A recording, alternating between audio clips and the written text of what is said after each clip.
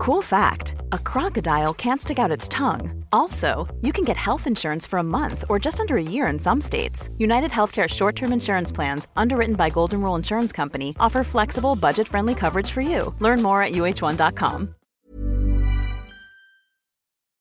So I was at the gas station this morning. And Good intro, good win. I was at the gas station this morning, and the gas froze.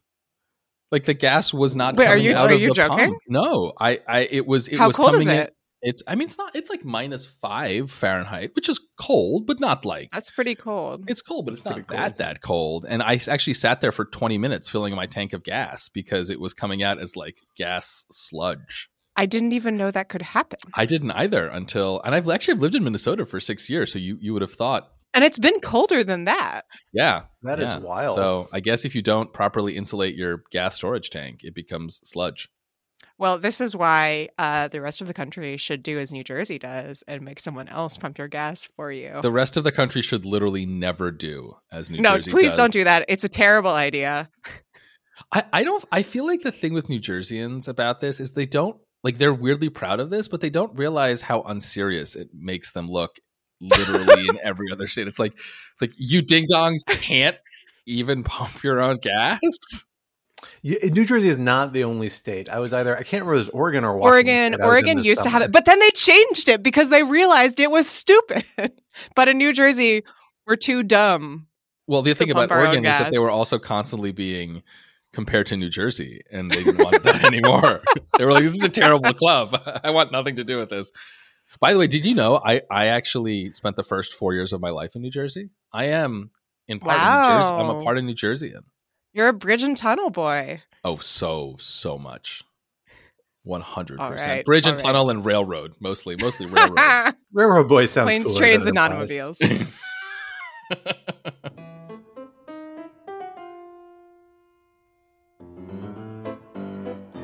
Hello, everyone, and welcome back to Rational Security. I am one of your co-hosts, Scott R. Anderson. I'm here with my two other regular co-hosts, Alan Rosenstein Hello. and Quinta Jurecic. Hello. And we are thrilled to be with you here for our very special end-of-year episode.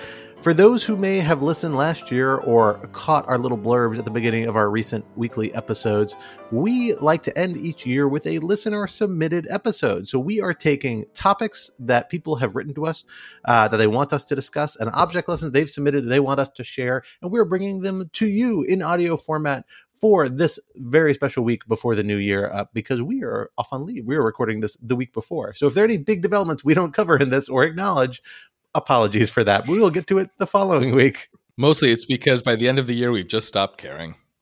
It's hard. But then New Year's gets us all revved up again for the brilliant month of January, which is always very exciting. But we have a great set of topics submitted from listeners. Actually, way more, I should note, than we were actually able to cover in our time frame. We had to cut a few off, and apologies for that. We are sending them over to our sister podcast, the Lawfare Podcast, for their end-of-year episode, in hopes they can do a deeper dive on a few of the more specific and technical topics that we got in that we thought we couldn't do justice to in such a brief format. But for the topics we do have, we are really excited to dig into them with you, the listener. Some of them are serious, some of them are a little less serious, but we're going to handle them all for you to make sure we cover the topics you need covered before you say goodbye to 2022 and what we are calling the Tootle 2022 Do Edition. Well done, Scott. We tried. I was skeptical you're going to get that on your first take. You know, I was as well. I've written it out in a very specific format in my little planning document here. But I'll add the do to make sure I get that last two in. I think that works better. Tootle 2022 Do Edition.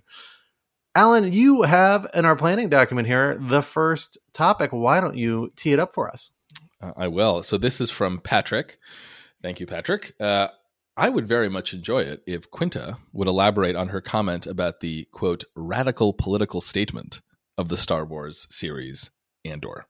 Hell yes. I'm so excited for this. You're going to have to cut me off because I'm just going to talk for like 15 minutes. So first off, I should say, spoiler alert, I'm going to spoil absolutely everything.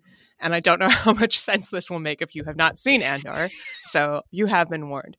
So, okay, what I will say is that I think the original Star Wars, like OG Star Wars, the politics are sort of blandly anti-authoritarian. Obviously, the good guys and bad guys are very clear. That is part of its charm. I will not dispute that. I think what Andor does, and I'm riffing here on a lot that's been written about it, that I find really interesting is goes deeper into the mechanics of what authoritarian and specifically fascist rule looks like from the ground up, how it works, how it is experienced by the people both on the inside and the people who are being crushed under it in a very kind of banality of evil way, right?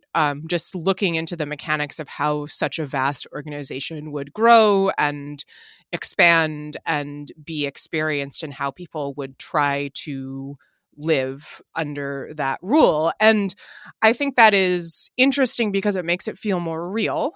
And it also makes it feel more real because, you know, obviously original Star Wars produced in the 1970s, sort of generic anti-authoritarian, everybody can get behind that.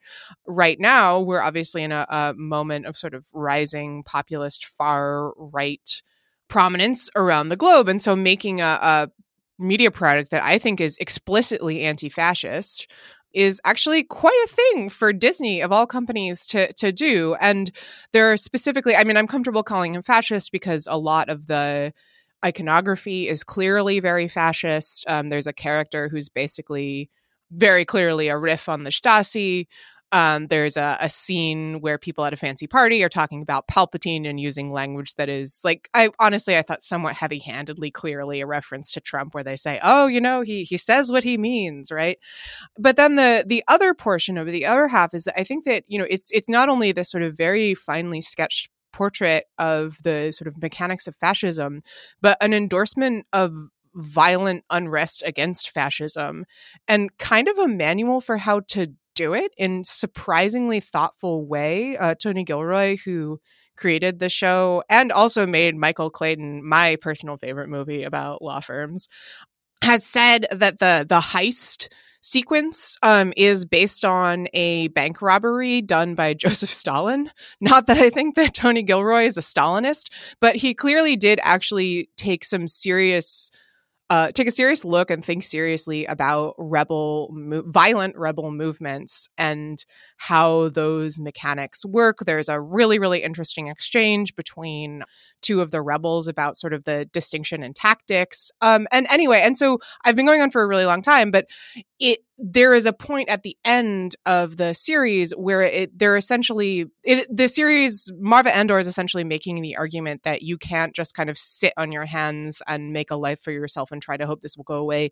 You have to rise up, and you have to do so violently. Like, that's pretty hardcore for a Disney product, man. I'm into it. Yeah, I mean, I also love Andor, and again, I just continue to be shocked that Disney created something good. I will say, I think that Andor is better on the Rebel side than on the Empire side in terms of describing it. I think it does a good job with the kind of ambiguities of rebel violence, and I mean, there's obviously that incredible speech that Sarsgaard gives about his like sunless space, and okay, that was a little bit overdone. That was a little overdone. I mean, he's such a good actor though that who cares? You know, I kind of want to know more about the Empire itself. I want to know more about its ideology. It has some surface kind of fascist elements to it, but I'm still not sure like what makes it click. You know, I don't get a big cult of personality vibe from Palpatine going on. Like, I want to know how school children are taught there. It seems more kind of imperialist to me than kind of more obviously fascist, but obviously those are blurry distinctions. But I look forward to more of the political sociology in season 2. I have not seen Andor, so I have no opinion on this, but I'm looking forward damn, I just spoiled the whole thing for you. Sorry, man. That's okay. I'm not sensitive about spoilers. It's Scott cool. looks so bored right now. He's like so I bored. watch so It's so I good. see so little of these shows. It's fine, but I like the spoilers. I like to be able to keep up with the dialogue. But I will say there was a moment, if you remember, in like 2017 when the new Star Wars movies were coming out, and a bunch of people on like r/the Donald were like angry at Disney and Star Wars because they thought there was an implied anti-Trump message in the new Star Wars movie. I forgot about that. Yeah, it was a real thing. And at the time I was like, guys, you're really kind of feeding into weird narrative if you are just so threatened by this Star Wars that you're like, oh, but we're obviously the Empire, and the Empire is not that bad. But it's, I guess Disney just decided to run with that. It sounds like, which I'm excited to see the final fruit of, because that was quite a moment, I feel like, in pop culture and politics. Quinta, you have our next topic here. Why don't you pitch that up for us? All right. This question is from David, who asks, President Biden campaigned as the person who's been there, done that, knows what he's doing in the international space, in contrast to Donald Trump. We're now halfway through his term, and I'm wondering how you'd grade him as a foreign policy president. Do you feel like he's made America credible again? I guess that's Maca. Scott, I will turn this one over to you. Maca. I like Maca. That's the dream.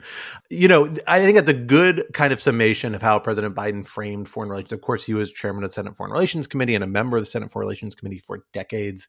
As vice president, he had very involved in foreign affairs. And so he definitely had that kind of claim and credentials. But then, frankly, the first big foreign policy development of his administration was the Afghanistan withdrawal, which went horribly. A lot of for reasons that were beyond the Biden administration's control, but not all, probably. I mean, I think some missteps and miscalculations were made in that.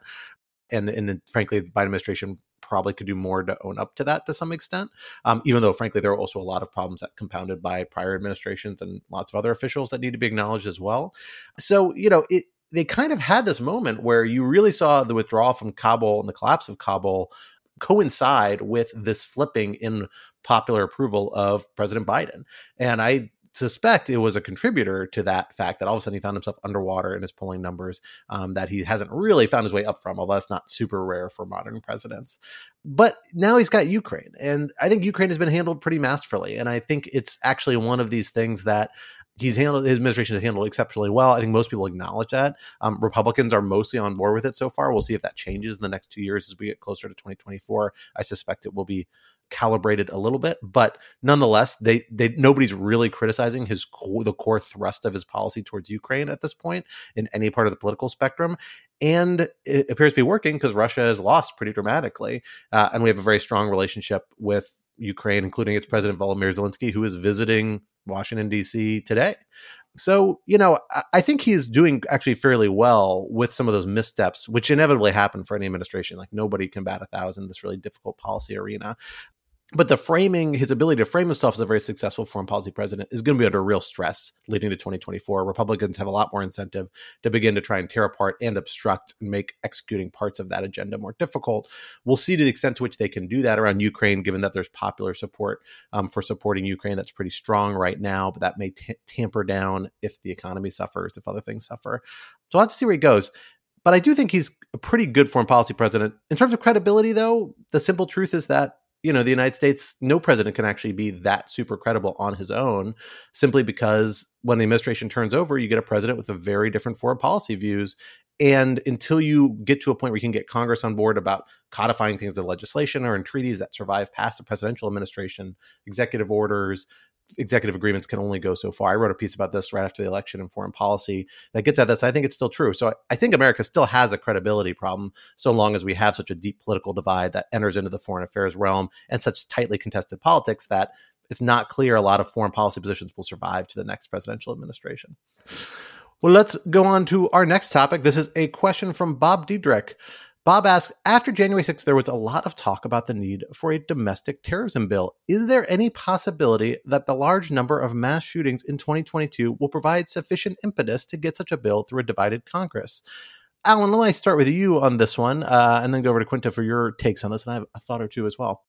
Yeah, so this is something I actually have written about for Lawfare, making the argument that there's a cluster of federal laws, specifically around insurrection and seditious conspiracy, that increasingly function de facto as our domestic terrorism laws. We don't have a domestic terrorism law in the federal criminal code. We have a foreign terrorism prohibition, and we have a domestic terrorism definition, but we don't have actually a standalone law criminalizing domestic terrorism. And I think that for the political side of domestic terrorism, and I think it's actually perfectly appropriate to call, for example, January 6th a domestic terrorist act. I think that's totally accurate.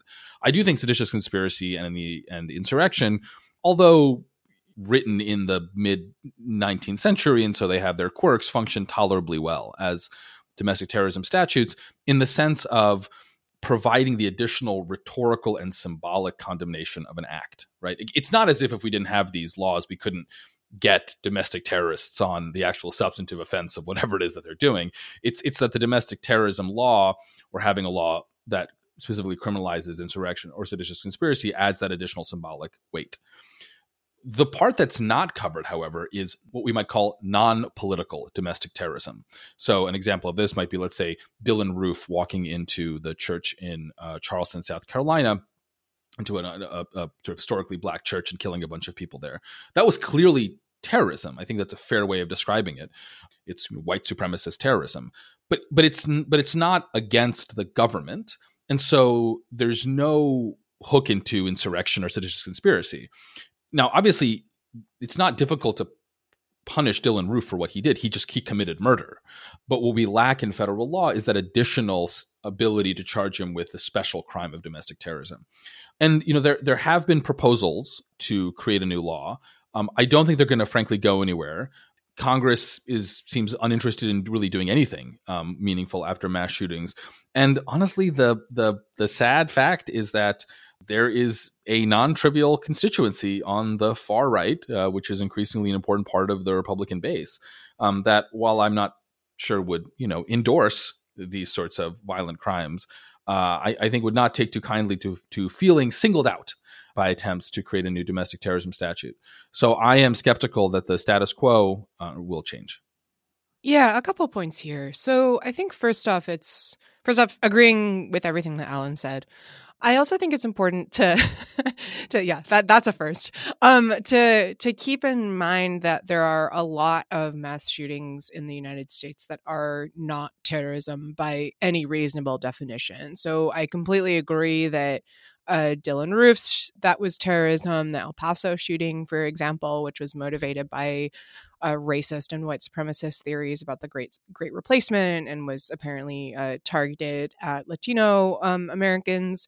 I would categorize that as terrorism, even though, Alan, as you say, it's not sort of explicitly anti-government necessarily.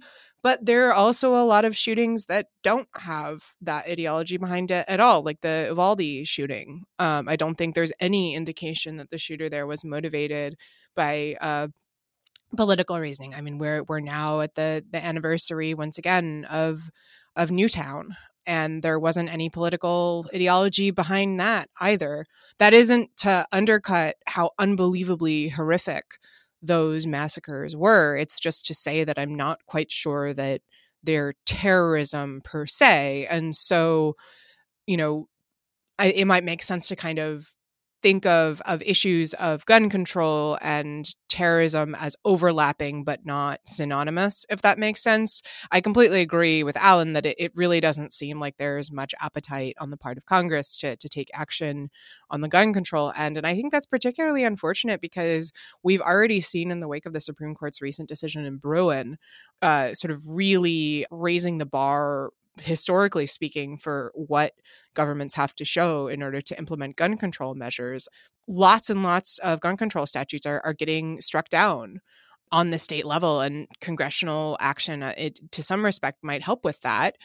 Bruen does leave some room, but it just doesn't seem like there's any interest in taking that up. So I think it's unfortunate and disappointing. That said, I also think that it's important to keep in mind when we talk about the potential need for a domestic terrorism legislation that, as Alan says, the federal government already has a lot of tools in its toolbox. And I would argue that the problem is that they're not using those tools and not thinking systematically about how to best use those tools. And I think it seems like conversation around the need for a domestic terrorism statute has kind of died down. But my view after thinking this over, and I do think there are serious arguments on both sides, is that before we start talking about granting, the FBI new authorities to go after right-wing extremism in this country, we need to maybe think about why the FBI isn't using its existing tools in a serious enough way and isn't taking that extremism seriously enough. Yeah, I mostly agree with all of that. The one thing I would say is, I'm a little maybe more skeptical than Alan is of using a bunch of 19th century laws and repurposing them for this particular purpose. And I don't think their record has actually been that great, particularly before the January 6th prosecutions of a lot of those efforts. But that said, like since 9/11, we've seen the Congress enact a whole range of statutes that take slices of the domestic terrorism problem. So there's lots of statutes now, actually some date back to the 1990s, a lot post 9/11, that do target things and make it a federal crime to target any sort of government institution with a bomb or try and kill federal officials doing their duty. And then we have older statutes that are part of that 19th century family that have been used a little more reliably, that talk about interfering with federal officials' functions, and many of them have been updated more recently than that. And I think those kind of cover a lot of the same ground. January 6th is a little tricky because it's just not how a lot of people thought domestic terrorism would happen when they were enacting those statutes. They were thinking of the Oklahoma City bombing. They weren't thinking of, a riot gone with a political kind of drive behind it, which is my effort to roughly summarize what January 6th probably looks like in terms of tools and how they were thinking about methodology-wise. And then on top of that, you have the hate crimes overlay. That's actually how federal government has approached domestic terrorism historically over the last few decades, is to say there's a strong nexus between hate crimes and domestic terrorism. So we use hate crime statutes to get at domestic terrorist angles. But that falls apart a little bit when the groups you're targeting aren't necessarily motivated by animus, or at least so squarely motivated by animus against a particular religious group or ethnic group, but is some other political motivation. How do you think about QAnon? How do you think about a lot of these other things motivating people these days? I'm skeptical of the need for this, but I'm not skeptical of the idea that Congress needs to look at the nest of statutes we have covering these areas and handle them. I don't think domestic terrorism as a label actually covers all the sorts of modern problems the United States is facing in this regard. And so it needs actually a little more sophisticated response to that. I think domestic terrorism is just people trying to import a model from foreign terrorism into the domestic context, and it really doesn't work there for constitutional and policy reasons. But that doesn't mean there isn't still work to be done in this space. And on a gun control point, I will say a lot has to be there, but this has actually been a good year for gun control. With bear in mind, we've seen the most comprehensive gun control legislation Congress has passed in 20 years happen this year, and a lot happening at the state level. We're actually, I think, seeing in a way that's really heartening a little bit of a breaking of the strong barrier against gun control legislation. Who knows how far it'll go? I doubt it's going to collapse entirely, but we're seeing some progress on that front precisely because of this horrible wave of violence we're living through. And that's a shine of a little bit of a ray of hope, I think, in this particular moment. Okay, next question from Jonathan. I've heard great analysis from many corners of lawfare. Thank you. We appreciate it. About how Trump is using delay tactics in court in bad faith, but not how we might stop his and others' delay abuses going forward. Is there anything we can do as a society to fix these imbalanced incentives without infringing on normal people's rights? Perhaps analogies to anti-SLAPP laws? Is anyone in our institutions thinking about this? It's an interesting question. Well, let me say a thought, and then I'll kick it over to you, Quentin Scott.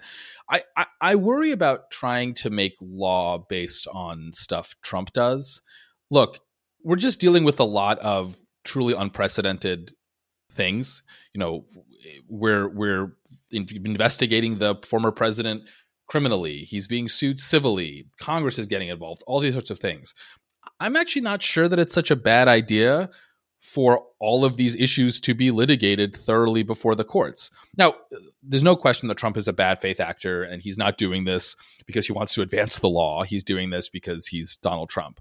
But I think there's a sense in which, at least on some margin, it's okay for Trump to fight, every step of this, because I think that this just has to go slowly. And there's not much, I think, that is, frankly, transferable from the Trump context to any other context? Yeah, again, I will chime in with two thoughts. One is that I think it depends on the context here. So at least in the congressional context, for example, a lot of what you see is Trump being able to basically just delay Congress from getting hold of information by just endlessly litigating. We saw a ton of this under the Trump administration because the procedure for civil enforcement of congressional subpoenas is essentially a lot of appellate litigation that takes years and years and years. And there are proposals to deal with that. They were incorporated into the Protecting Our Democracy Act, which was passed by the House, went nowhere in the Senate. Alas, RIP, it is going nowhere. And that would have legislated essentially an expedited process for congressional efforts at civil subpoena enforcement through the courts. And so I do think that obviously that went nowhere, in part because the Biden administration was leery about essentially handing a loaded gun to new Congress under control of House Republicans. But I do think that is a model, and frankly, something that I would support no matter who is in control of the House, because the institutional power of Congress is important for democracy. The other point I would make is, I mean, I do think that Trump has shown some weaknesses in the system just in terms of how dependent it is on the willingness of people to engage in good faith.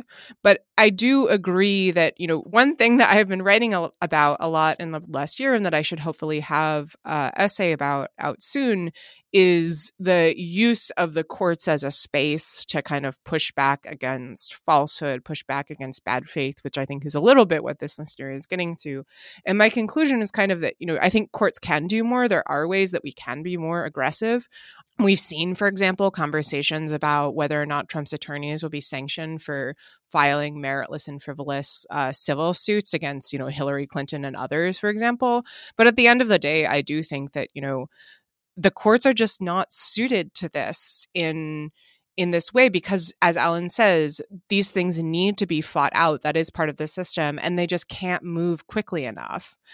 So I do think that there may be some kind of Trump-proofing that can be done, but at the end of the day, I agree with Alan that, Trump-proofing to such an extent that it blocks out, the rest of the system for people who are acting in good faith is a real danger, and something that we should be careful not to do.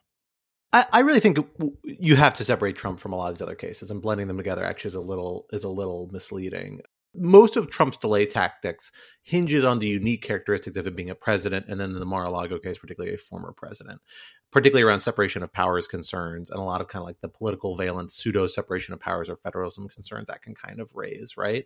And so they're not arguments that people are able to make, and they feed into a very problematic dynamic in this regard, in that federal courts just don't like to resolve questions like that. And so they find ways to rule as narrowly as possible, and often kind of dither and very slowly approach questions like that. And so that's a problem that's going to be true of any modern president. Congress could trim it down by enacting expedited procedures or tighter timeframes and things like that if they wanted to. And I think there's a good argument that they should in some cases along the lines Quinta's described.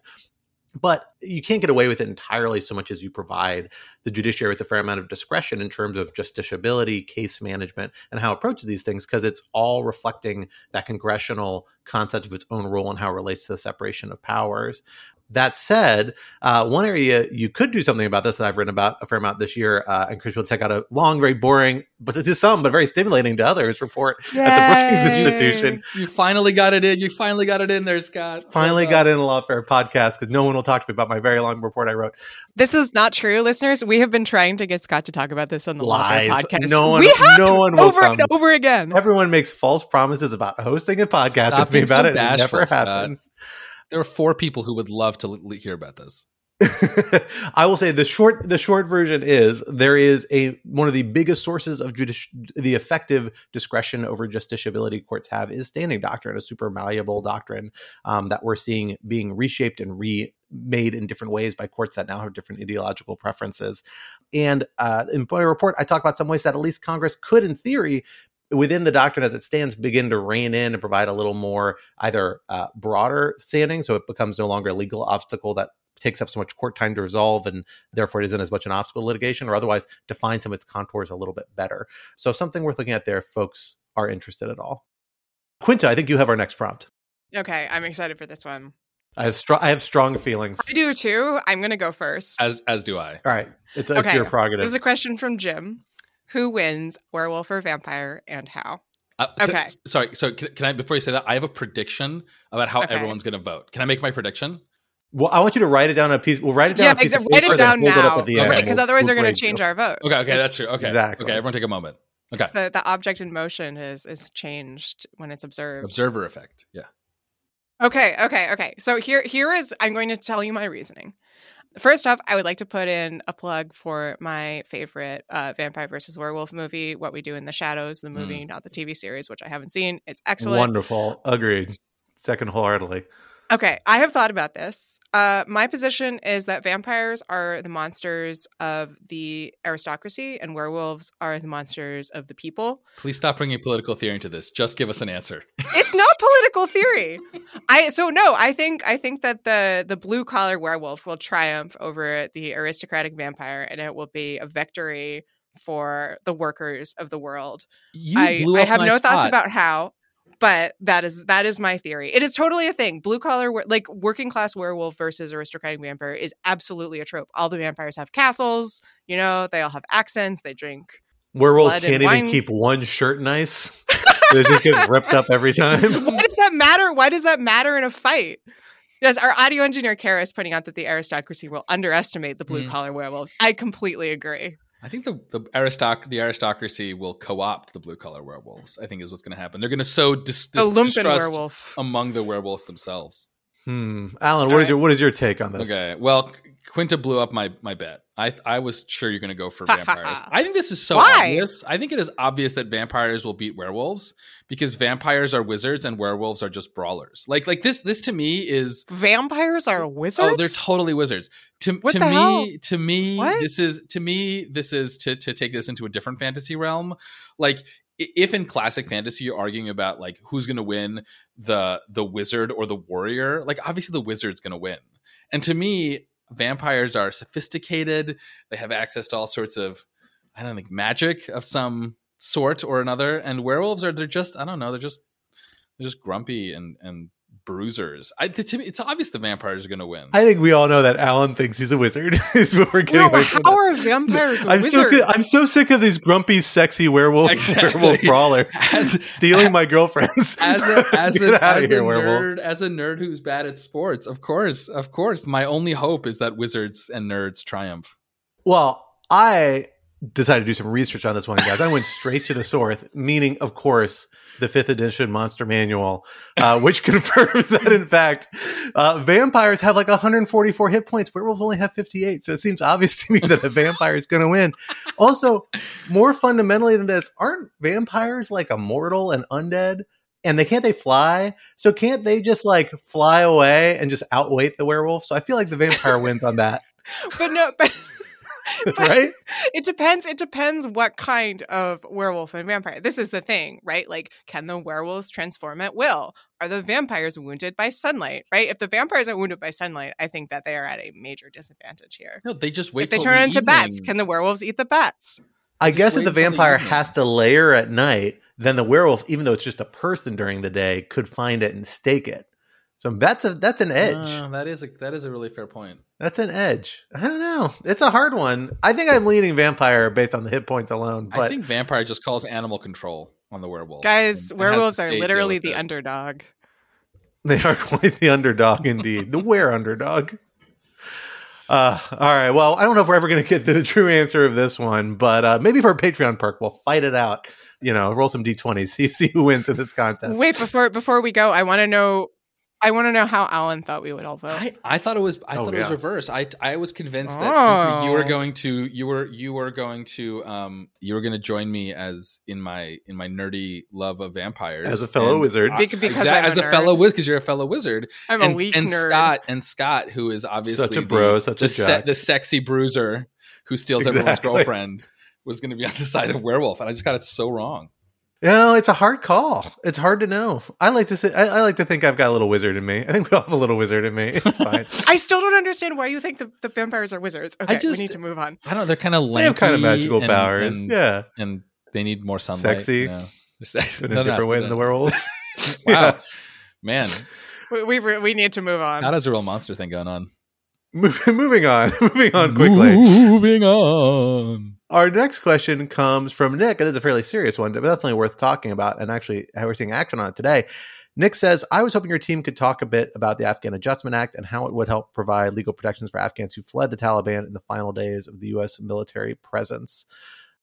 Yeah, I mean, so the Afghan Adjustment Act is a statute that would provide a more permanent path to residency for Afghans who fled to the United States. Most of them are here currently under parole authority, which nominally only lasts 2 years, although in effect, people here under parole authority can stay longer through some other kind of discretionary tools, but they're not always eligible for the same bundle of support, kind of social support, resettlement programs, resources that HHS and other agencies have to help them resettle. Depending on what authority you're here under, you get a very different bucket of that.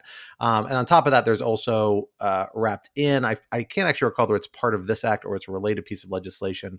There's a question about the SIV cap. There's a special immigrant visa program that people were still processing under to try and get a separate path to U.S. residency if they were people who'd worked with the United States and Afghanistan. There was a similar program for folks in Iraq as well that, is still being processed. There's a question about how to sustain that, get the cap up, things like that. This piece of legislation fell out of the omnibus legislation, that draft that Congress has agreed on earlier this year.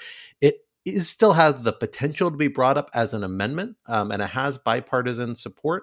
I believe Senator Graham indicated that Lindsey Graham, who's one of the bipartisan supporters, indicated an intent to try and bring it to the floor for an amendment on the omnibus, which I think they will actually be voting on today. This is Wednesday, the 21st, when we're recording this. So we don't know the outcome of this. I will say, just as somebody who spent a fair amount of their career in Iraq and knows Iraqis who've benefited from the Iraqi SIV program and folks who have come here as refugees and who's done some refugee work at various chapters of my career in the past, these are people who have survived really, really daunting circumstances, a lot of which were products directly and indirectly of a lot of U.S. policies, and a lot of whom worked really hard to try and make Afghanistan a country that we were working with them towards that failed, obviously, and living through the consequences of that. If we're serious about taking responsibility for actions, we've undertaken in Afghanistan at any point of any regard, at any point of the last 20 years, I think it has to start stage one by helping those Afghans who helped us and those who are suffering from the consequences of the situation falling apart in ways that we may not have intended, but nonetheless stem from U.S. actions, at least in part. So in that regard, I certainly hope Congress takes up this legislation. It's not necessarily dead. It does have bipartisan support if it waits to the next Congress, but its odds are much slimmer, and it appears getting bogged down in this incredibly messy, visceral, awful politics around immigration that seems opposed to allow any sort of foreign population to get a pocket, and gets it all messed up in the domestic politics. And my hope is that Senator Graham and other folks, particularly on the Republican side who are leading this, are able to push back some of the concerns in their own caucus and get people on board with help find ways to support our Afghan allies and other Afghans who are left vulnerable by some of our own policy failures there. Yeah, I'll just underline, Scott, I think that's a great overview. Just the deep moral failure of the fact that Congress is so unable to take action on this is really, really deeply, deeply depressing. I hope that they'll be able to pull it off. I kind of doubt it. I'll put in a plug for Lawfare's podcast series on the subject of this program called Allies, which was put together by our former associate editor, Bryce Clem, which I think is a really great and moving and heartrending piece of work on this subject. Good recommendation. Here's a cool fact. A crocodile can't stick out its tongue. Another cool fact, you can get short-term health insurance for a month or just under a year in some states. United Healthcare short-term insurance plans are designed for people who are between jobs, coming off their parents' plan, or turning a side hustle into a full-time gig. Underwritten by Golden Rule Insurance Company, they offer flexible, budget-friendly coverage with access to a nationwide network of doctors and hospitals. Get more cool facts about United Healthcare short-term plans at uh1.com. It's that time of the year. Your vacation is coming up. You can already hear the beach waves, feel the warm breeze, relax, and think about work. You really, really want it all to work out while you're away. Monday.com gives you and the team that peace of mind. When all work is on one platform and everyone's in sync, things just flow. Wherever you are, tap the banner to go to Monday.com.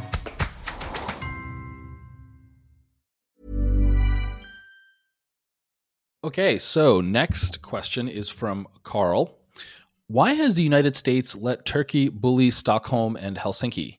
And I'd also like to ask Alan, that's me, as the pod's resident Minnesotan. I love it. I love that I am now a resident Minnesotan as a former East Coaster who didn't even know where Minnesota was. I'm so proud of being an actual Minnesotan now. I'd like to ask Alan, as the pod's resident Minnesotan, if the issue is more relevant in Minnesota, given that that's where most Swedish Americans and Nordic Americans live. Good question. So I don't know if that this is actually in America where most Swedish and Nordic Americans live. At this point, I think they're probably fairly well distributed through the United States. I mean, this immigrant wave is, I think, over 150 years old at this point. And even here, I would say it's not like there is a, I think, strong and active Scandinavian community with really close ties back to Europe in the way that there is with respect to more recent waves of immigrations, right? For example, a kind of a large Somali population here. So I'm not sure this issue is getting much play in Minnesota for that reason. I think it's honestly not getting play anywhere because it's on foreign policy. And to preview another question, Americans don't care about foreign policy.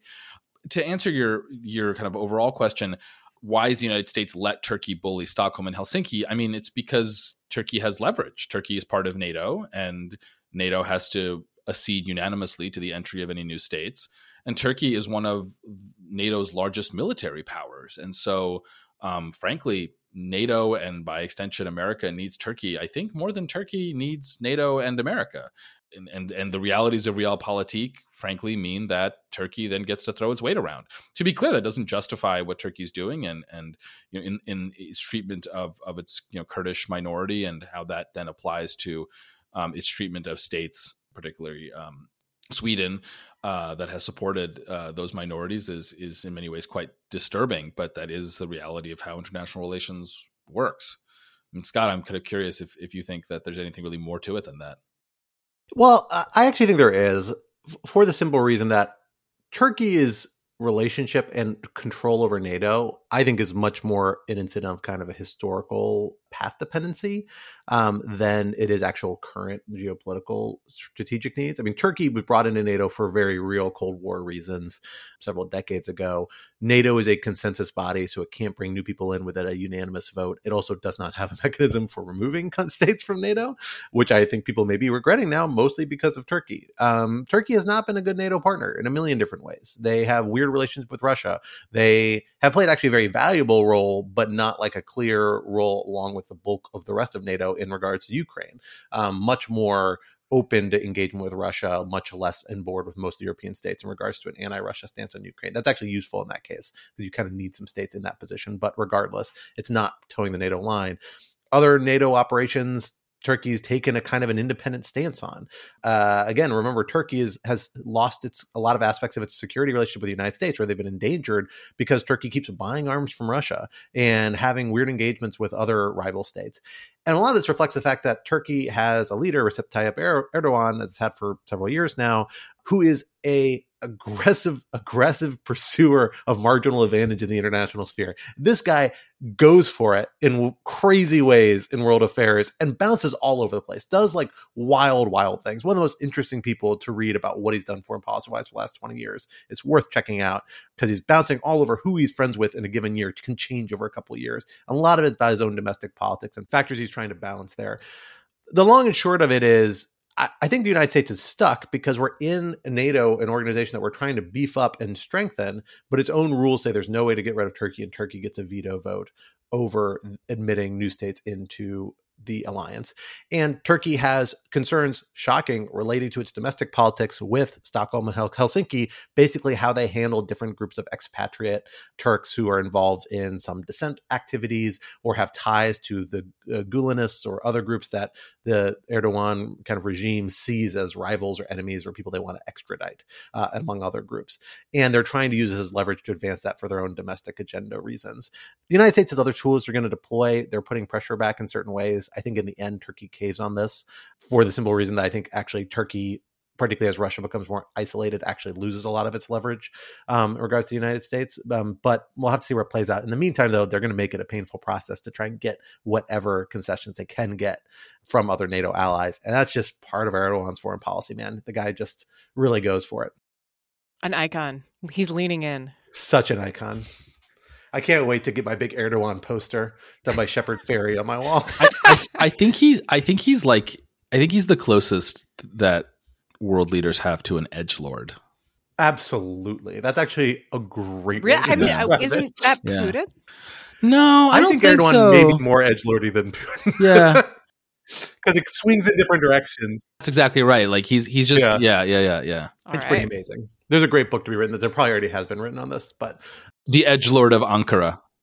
Yeah, exactly. There's a great piece in War on the Rocks by Aaron Stein, the title of which I am blanking on now. I think it's something about zero-sum foreign policy in Erdogan. It was just up yesterday. Really good. I think gets at a lot of this. It's worth reading. All right. Well, this leads, as Alan says, nicely into our next question, which is from Evan, who asks, how can we get Americans to care about foreign policy? Outside of the World Cup, Americans just don't seem interested. The issue rarely appears near the top of issues for voters. And anecdotally, none of my Gen Z social group care about foreign policy. Even the poli-sci majors only talk about domestic issues. How can Americans become more aware about and involved in their own foreign policy? I have some thoughts here, but I want to hear what you both have to say. I mean, this is a perennial problem in American history. You know, this is a large, powerful nation that probably has the single best geographic location of any nation, maybe in human history. It has an ocean on the right, an ocean on the left, and relatively weak and supportive neighbors to the north and south. And so just on a kind of rational ignorance basis, Americans just don't really need to spend a lot of time thinking about foreign policy. And it's when they do, it's usually because something like a world war has started. I mean, it is true that to the extent that Americans are thinking rationally about, let's say, policy competence when they're choosing their president, it does make sense to focus much more on foreign policy than it does on, for instance, domestic policy, because in domestic policy, the president has relatively little control, whereas in foreign policy, the president has almost total control, frankly. So that is a reason to care more about foreign policy on the presidential level. But I just do think the realities of kind of fortress America are such that Americans don't need to think too much about foreign policy. Again, I'm not trying to justify that or anything like that, but I'm not sure that is or can change. So I have maybe a little bit more provocative thesis in this regard. And I say this as somebody who cares a lot about foreign policy and does influence how I vote and how I think about things in the world. But I'm not sure it's always good that Americans care a lot about foreign policy, your everyday Americans. I think it's good that they care about foreign policy generally. I think sometimes when you see foreign policy issues become politicized, where they have parts of the American populace that really, really feel strongly about a particular issue, it actually does weird things to that issue and weird things to American foreign policy generally. So, you can think about how the United States policy towards Cuba has been handled for the last 70 years, right? In large part or in substantial part because there's a strong domestic political valence there. There's some element of that actually increasingly because of the way the Trump administration, the Netanyahu administration engaged the last few years regarding U.S. policy towards Israel. That's actually becoming increasingly politicized. Used to be a lot of bipartisan consensus around that, now gravitating a different way. Some of that disruption can be good. There are good reasons to maybe rethink aspects of these foreign policies and recalibrate it.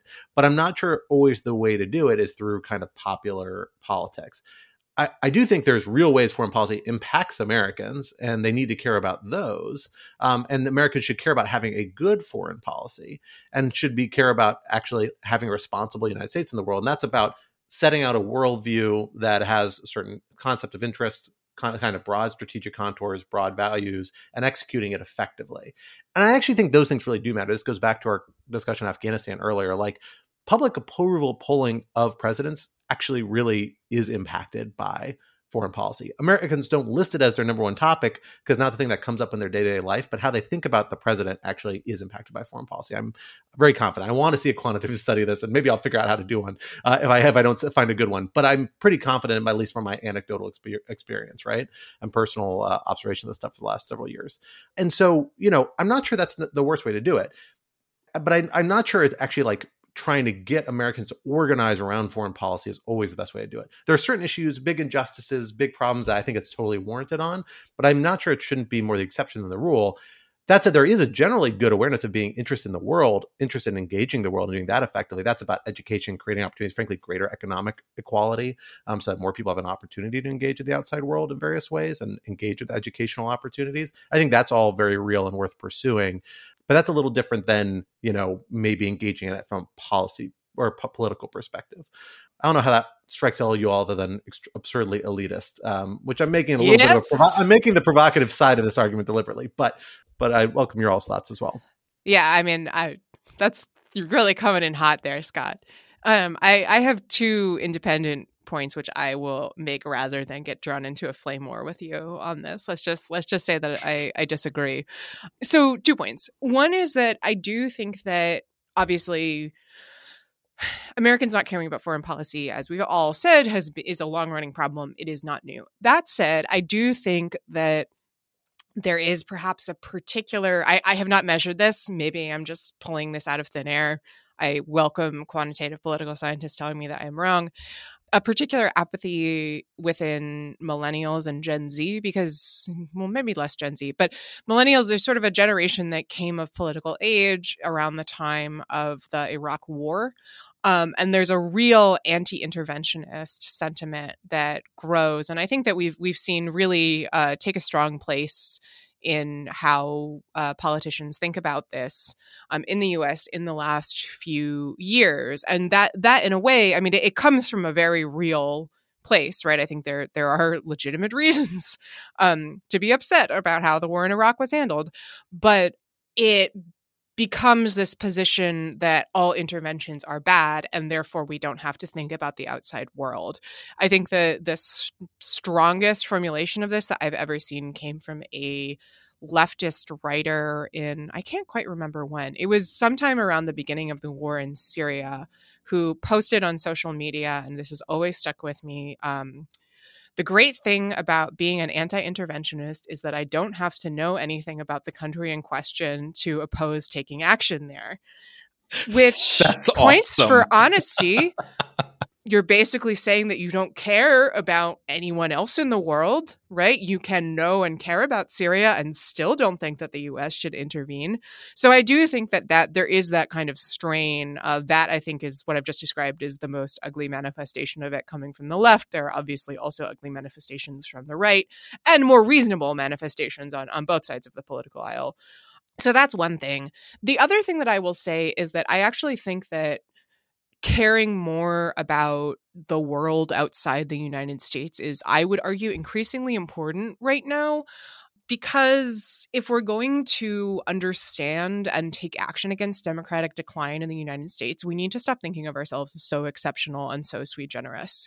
And what I mean by that is that I think that it is really tempting for Americans to try to kind of reinvent the wheel when it comes to thinking about the strength of democracy in the United States and what kind of interventions can help save it, rather than looking to the wealth of information that is out there from comparative political scientists who have looked at democracies around the world, what causes them to decline, what strengthens them. You know, if we understand the U.S. in comparative context, I think it is a lot easier to understand what is happening right now in terms of the rise of populist authoritarianism as a political movement. And so this is more, looking abroad to understand ourselves rather than thinking about foreign policy and how the U.S. acts in the world. But I do think that sort of solipsism even is a real hurdle to understanding what is happening within the United States right now. That's less of both of these things are less answers to the question and more sort of saying like, yes, this is a great and important question, but that's kind of where I'm at. For our last topic here, we have a question from Kevin Collins. So I'm using his full name as he shared this on Twitter. Kevin is a wonderful listener and a frequent correspondent around cocktails and other things. Kevin asks, since Muppets come up a lot on the pod, with which Muppet do each of the hosts identify most strongly? Well, so I have a confession to make, which is that I know very little about Muppets, and Muppets were thank just, God, me too. for whatever reason, not What do you think I've been trying to teach you all year? I know. Muppets were just not part of my childhood. I mean, like I knew of them, but like they were not like an important part of my life. So I don't really have an opinion on this. I mean, I definitely know that I'm an order Muppet. There's no question about that. But I don't know what kind of Muppet I am. So actually, I was hoping that you, Scott, with your encyclopedic knowledge of Muppets, could tell me what Muppet do you think I am most like? That's honestly the opinion I value the most on this. Yeah, I am the same boat, Ellen. I will say I would have pegged you as a Chaos Muppet. What? I am so orderly. Even after he combed his hair for this recording session? I am definitely an Order Muppet, but I am not actually a Muppet person. I was gonna go with Sam the Eagle because I'm grumpy. Neo-fascist. Oh no! Whoa. Okay, never mind. I take it back. Wow, No Sam the backpedal Eagle. on that one. His home is called the Eagle's Nest, guys. Okay, that is It's fine. awkward. I didn't know that. Well, I will say my answer for this was going to be Sam Eagle in the streets, Gonzo in the sheets. But I feel like that joke is not going to carry through with you two as much as I hoped it would. I mean, I know who Gonzo is. There you go. Gonzo's the best. It is tricky because here's the simple truth is that we are all glasses wearing fairly neutral Order Muppet nerds. And therefore, except you don't actually wear glasses, Alan, but maybe you do when you're reading. And that means we're all kind of the Muppet that I was compared to through most of my childhood, which was Scooter, who is the scientist Muppet with glasses and curly reddish hair. And I resemble this Muppet for most of my childhood. We're all Scooter as a nickname. So we're all kind of Scooters.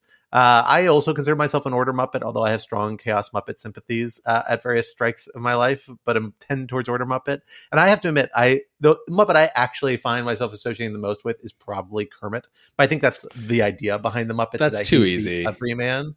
But I will say, I think I am the Kermit from the brief-lived ABC live-action sitcom, where he is a stress show manager and trying to manipulate his castmates in various ways with only limited success. So I feel like that's a little more of a realistic, grounded Kermit. So yeah, not great answers. I have some Swedish Chef in me, I think. I definitely feel like Swedish Chef. When I'm cooking, I'm definitely Swedish Chef. Yeah, I definitely got some because it's Swedish just all Chef. nonsense words and Muppet throwing in things you. around the kitchen. It really is. That's where the Chaos Muppet really comes out. Yeah. Is when I'm just throwing things in pots, chasing down, whatever turkey I'm trying to slaughter and throw in my pot that particular week, which is always a dark plot arc, Henson and Company, but that's okay. Also, usually a couple of times a year, I go too long between haircuts, and then I look like Fozzie Bear. Fozzie Bear is optimistic. I'd say more of an animal. Brutal. I will say, actually, I think we also all have a little bit of Ralph the Bear in us because Ralph was always like the one just providing accompaniment and kind of like wry observation off from the side.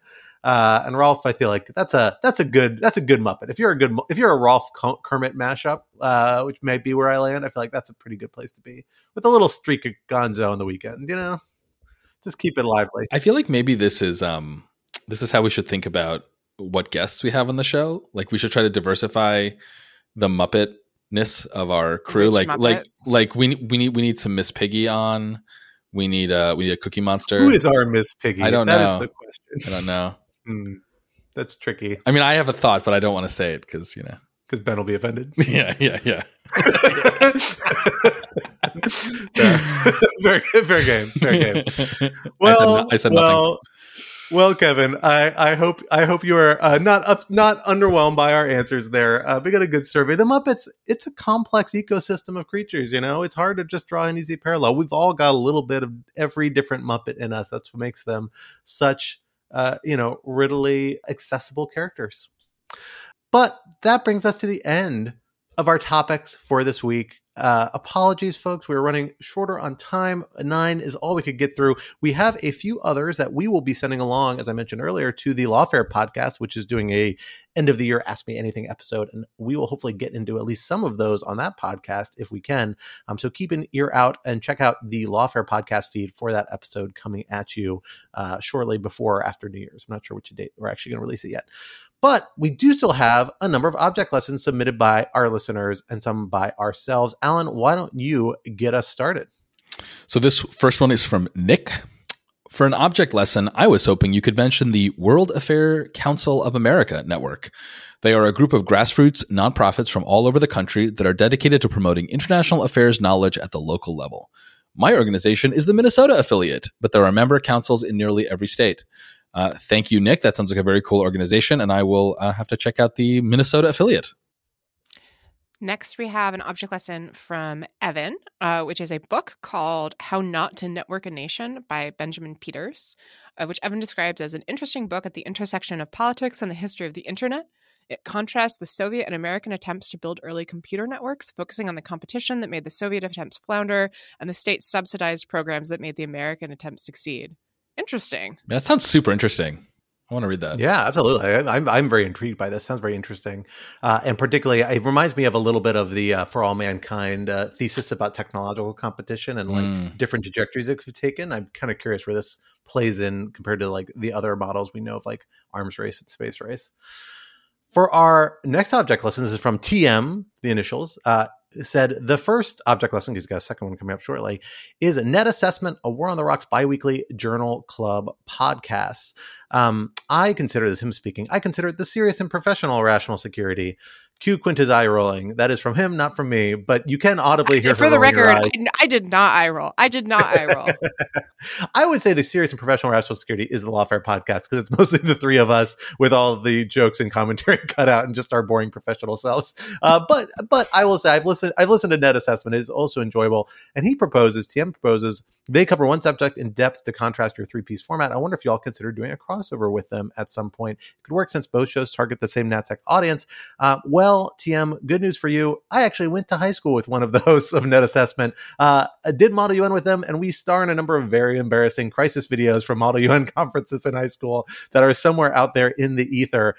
So I think I might have the leverage to make some sort of collaboration happen at some point. So we'll keep an eye at that in the future. I've been on other War on the Rocks podcasts, but never that one. But they are great friends of ours and produce phenomenal stuff. And so definitely worth checking out that podcast. And we'll see. Maybe we have a collaboration in our future. So the next object lesson is also from TM. He says, the other object lesson relates to the Ultra lesson several weeks ago, which I think was from Quinta, if I'm not mistaken.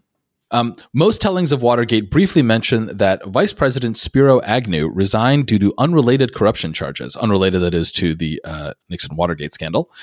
The thing is, Agnew's fall is just as interesting as Nixon's. Enter Bagman, a 7-part miniseries by Rachel Maddow about the Agnew scandal. The half-hour format limits the required depth for a complex story. I found out recently Maddow made the show into a book, so that might solve my issue. Bagman is relevant because it shows that individuals can achieve accountability even when institutions fail or at least are compromised. Thank you for that. That sounds good. Yeah, I will underline this object lesson. I very much enjoyed Bagman. And I should say Agnew is a underrated figure when we talk about the rise of the far right in American politics. He really pioneered the sort of attacking the media style that Trump is so very famous for. I do think of you as a negative nattering nabob, Quinta. Thank you. I'm going to put that on my business cards. You should. And for our final listener-submitted object lesson for this episode from Mike, I read part of Mike's email in our last regular episode where he endorsed my eggnog recipe, but he passed along this question for the three of us for an object lesson. What are yours, meaning mine and Quinta and Alan too, notes, favorite/standout drinks for the last year? And he recommended his own, which he says is a variation of the standard Gold Rush, which is 2 parts bourbon, 3/4 part lemon, 3/4 part honey syrup. And he recommends swapping Nocino or another walnut liqueur out for 1/3 of the honey syrup, which is interesting. I actually was thinking about making some honey syrup this weekend and may give this a try. But what cocktails or drinks, alcoholic or non-alcoholic, we will throw out there, were your most standouts from the last year, Quinta and Alan? So I don't have a drink per se. I mean, I tried this as a cocktail and it was delicious, but I forget the details. But what was key about it was the ingredient, the kind of special ingredient, which was miso paste. And I was super skeptical, but my wife and I always like to try the kind of the weirdest cocktail on the menu, and that one was with miso paste in it, and it was unbelievably good. And like they went heavy on the miso. It was a miso forward cocktail. There was something about the saltiness and the savoriness. And I think it was probably something like miso bourbon and lemon, right? So there was a kind of acidity to it. It was unbelievably tasty. So again, I don't remember the details of the drink, but I do think that if you want to try a new thing, try a miso based cocktail. Strong second of that one. I've had a number. I think miso and cocktails has been like a hot trend lately in recent weeks or months, or maybe recent years. It is phenomenal. I've had a number of really good ones. Definitely seek out your miso cocktail, your nearest fine cocktailery. Quinta, what do you have for us? I will say I am not a big specialty drink person, so my suggestions are going to be really boring. I will put out a plug for my favorite cocktail, the Dark and Stormy, which Scott informs me because I did not actually know without having to look it up, is ginger beer, rum, and lime. This is a non-alcoholic option, but I imagine you could easily make it alcoholic, and Scott will probably tell you how to do that. I have been enjoying, since it is apple cider season, just taking some apple cider and putting it in a pot and heating it up on the stove with some spices. I usually use cinnamon and nutmeg, and it is just very, very cozy and a nice beverage to sip on a cold night. So, Scott, inform me how I can make that into a cocktail. How can I hot toddy it? Oh, I am on it because I drink hot apple cider the whole month of December through most of the winter with booze in it. It's phenomenal. I strongly recommend throwing in there, other than mulling spices, a little fruit. Actually, a little citrus is really nice. Some chopped up apples go a little bit like what's that Spanish drink with the wine? What am I thinking of? What's it called? Sangria. Sangria. Go a little sangria with it. Bring a little fruit in there. You can eat the little chunks of it later. Then I put in some Demerara sugar, just because it kind of sweetens it up in a way. So when you mix booze in, it doesn't get too balanced out. And then I go half part brandy, half part bourbon, up to your preferred strength in the hot cider. It is really phenomenal. I knew I could count on you. And the thing I will also say, among your spices should be 1 star anise. Oh, that's important. Just 1. More than that will make it go crazy. But the 1 is really worth it and really phenomenal. It's super, super potent, but really makes a big difference and really brings out all the other flavors. Highly recommended. I, of course, am a big cocktail head. Love to share drinks, and so I've shared lots of great drinks this year. I will say the Palpable Apathy is one that I shared earlier this year. I think really stood out, was amazing, and I've actually had drinking very regularly and made its way into my rotation. A couple of other really good ones this year. Naked and Famous, also a common one for mine. But there's a recipe I got last Christmas, just after we recorded this episode, that is phenomenal, from a phenomenal restaurant and bar in Colorado when I was visiting family out there. It's called Local Jones in Cherry Creek. Really, really phenomenal. It's in the Halcyon Hotel. And there, if I recall correctly, there was this speakeasy cocktail bar in the same hotel. I have actually not gotten to go because it was too COVID-y at the time for me to visit. But I believe they developed this recipe called the Diplomatic Handshake, which also speaks to my particular preferences professionally, which is a combination of Cayo Single Barrel Whiskey, a really unique ingredient, Okakura Bermuto Sake Vermouth, which has a little bit of that savoriness, kind of like a miso sort of savory vibe, but much more mellow and drier, and some Amaro and the vanilla syrup and some bitters. So I'm going to ask the bar and restaurant to make sure they're okay with me sharing the recipe. If they will, then I will post it in the show notes or on Twitter after the fact, once, to make sure they're okay with it, so folks can hopefully share that. But definitely check out the Diplomatic Handshake if and when I'm able to share the recipe. Otherwise, wing it. Throw all those things together in a glass. It's going to turn out pretty good. You're not going to miss out. Well, folks, that brings us to the end of this week's episode and this year's episodes, because we will not be back in your podcatchers until the year 2023. But until then, remember that Rational Security is a production of Lawfare. So be sure to follow us on Twitter at RATL Security, and be sure to leave a rating or review wherever you might be listening. And while you're at it, visit lawfareblog.com for our show page with links and past episodes, for our written work and the written work of other Lawfare contributors, and for information on Lawfare's other phenomenal podcast series. And be sure to sign up to become a material supporter of Lawfare on Patreon, a wonderful gift for you or your loved ones this holiday season, for an ad-free version of this podcast and other special benefits. Our audio engineer and producer this week was Kara Schillen of Goat Rodeo, and our music, as always, was performed by Sophia Yan. We are once again edited by the wonderful Jen Patcha Howell. On behalf of my co-host Quinton Allen, I am Scott R. Anderson, and we will talk to you next year. Until then, Happy New Year. Hope you enjoy celebrating with your friends, family, and loved ones. Goodbye.